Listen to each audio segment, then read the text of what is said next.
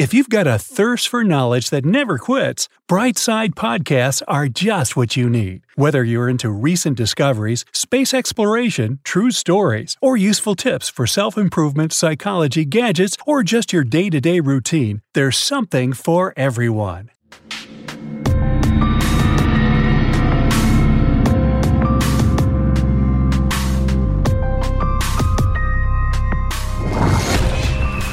What if megalodon sharks never became extinct? 2,600,000 years ago, megalodons terrorized the seas and oceans, and they were believed to be the largest sharks to ever live on Earth. They were also the largest predators in vertebrate history. It's no wonder they were dubbed the prehistoric world's worst nightmare. What if this enormous marine carnivore had never become extinct? It isn't a fun scenario to imagine, but hey, we've also been toying with the idea ever since we saw fossils of dinosaurs and other beastly creatures that once roamed our planet. These gigantic animals ruled Earth millions of years ago, and we can't help but wonder what our life would have been like if we'd coexisted with them. Before we reveal the answer to this intriguing question, don't forget to subscribe to our channel so you can be the first to watch the latest videos from Brightside. Now, let's get to know the megalodon shark. This gigantic aquatic animal lived during the Neogene period, approximately from the early Miocene epoch to the Pliocene epoch. Its scientific name is Carchariclis megalodon, which means big tooth. That's an apt moniker. But how large was the big tooth? Paleontologists believe that a megalodon's size was between 52 feet and 59 feet. And its weight could vary from 70 to 100 tons. Its length was equivalent to 3 full-grown great white sharks, almost 2 city buses, a human tower of 6 or 7 people. Whoa! You could actually fit 2 megalodons in an Olympic-sized swimming pool, which has a length of 164 feet. Don't try this at home. Well, they are extinct, so... As for the weight, it was as heavy as 14 adult elephants, a Boeing aircraft. By the way, its pectoral fins were similar to an airplane's wings. 33 adult great white sharks. Now that we've established a terrifying picture of a megalodon, and the fact that it's nothing compared to today's great white sharks, how did this monstrous marine species maintain its diet? Thanks to its huge teeth, it could devour medium to large aquatic animals. Before we tell you the typical menu of a megalodon, let's discuss the most interesting part of the shark, the tooth from which it got its name.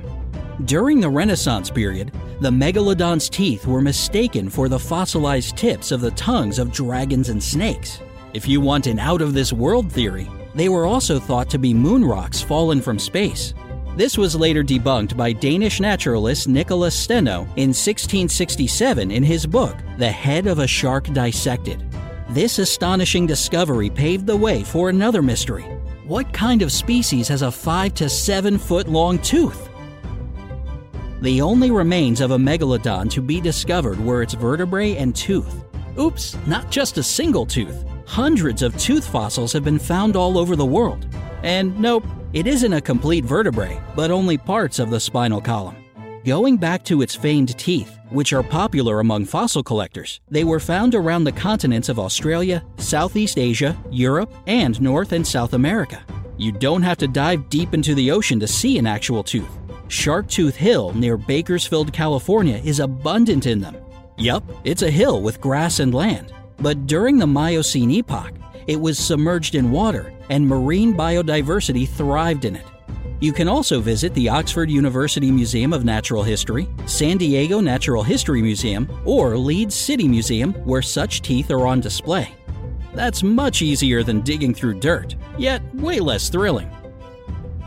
How did the experts calculate the megalodon's size based on its teeth alone? Ichthyologist John E. Randall used the ratios of the largest upper teeth, the jaw height, and the tooth enamel height of a white shark as a model. Later on, a replica of the shark's jaws was made, but not by Randall. The ancient shark's jaw width was about 6 feet to 7 feet, with a total of 276 teeth in 5 rows, looking a bit like a conveyor belt. Its bite force was 24,400 to 41,000 pounds. This is 6 to 10 times stronger than a white shark and 2 to 3 times that of a T-Rex. It is believed that the bite force of a megalodon was the strongest among living and extinct species. An enormous marine creature with a powerful bite can have almost anything on its dinner plate, but its favorite meal was whales, particularly baleen whales. If it wasn't in the mood for a whale as a main course, it feasted on sea cows, dolphins, porpoises, seals, sea lions, and other large sea animals.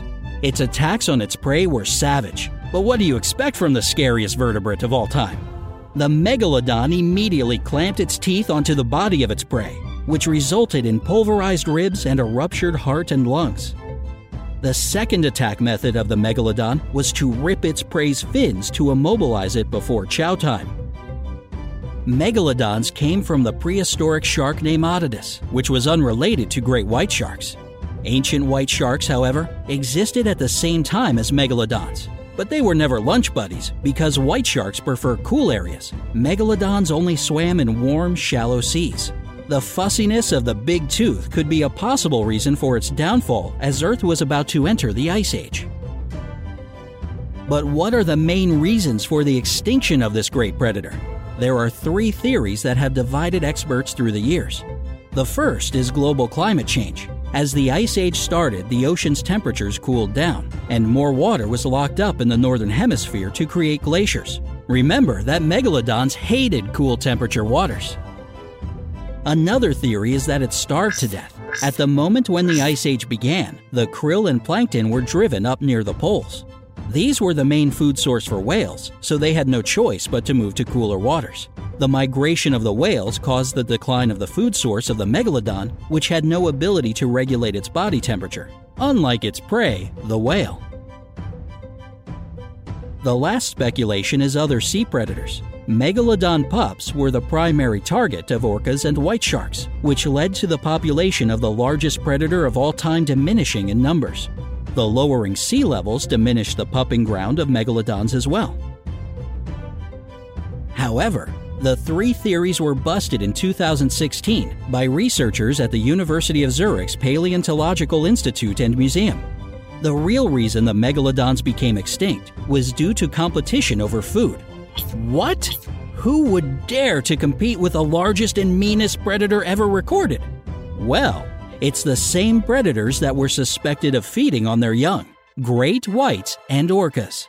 Both of these small predators were more agile than the colossal megalodons, and they could survive on much less food.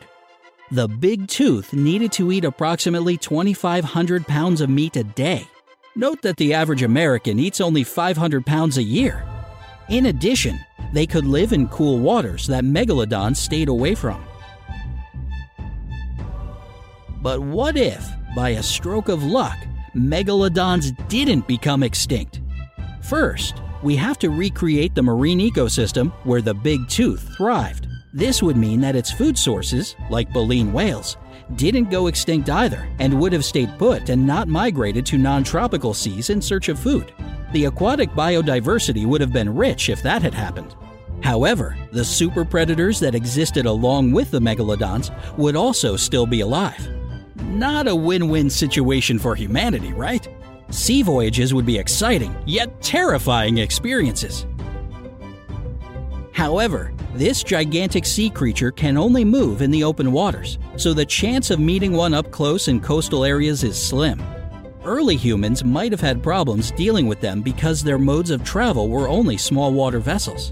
But we modern humans have a clever and advanced way of outwitting them using modern technology. Still, it's better to be safe than have a chance encounter with a megalodon where you might be its tasty meal. Throughout history, it isn't only megalodons that have caused terror on Earth. They're undoubtedly the largest, but here are the runners-up. The Ageirocasis benmole existed 480 million years ago. It seems to be a crossbreed of a whale and a lobster, but it belongs to the arthropod family. Therefore, it could have been a distant cousin of a lobster. It was 6 feet 6 inches long and gobbled up planktons. The Sarcosuchus imperator could grow up to 39 feet and weigh 8 tons. It was also known as super croc, but wasn't an ancestor of modern crocodiles. It was more closely related to alligators. The Megatherium americanum was a giant ground sloth that was about 20 feet long.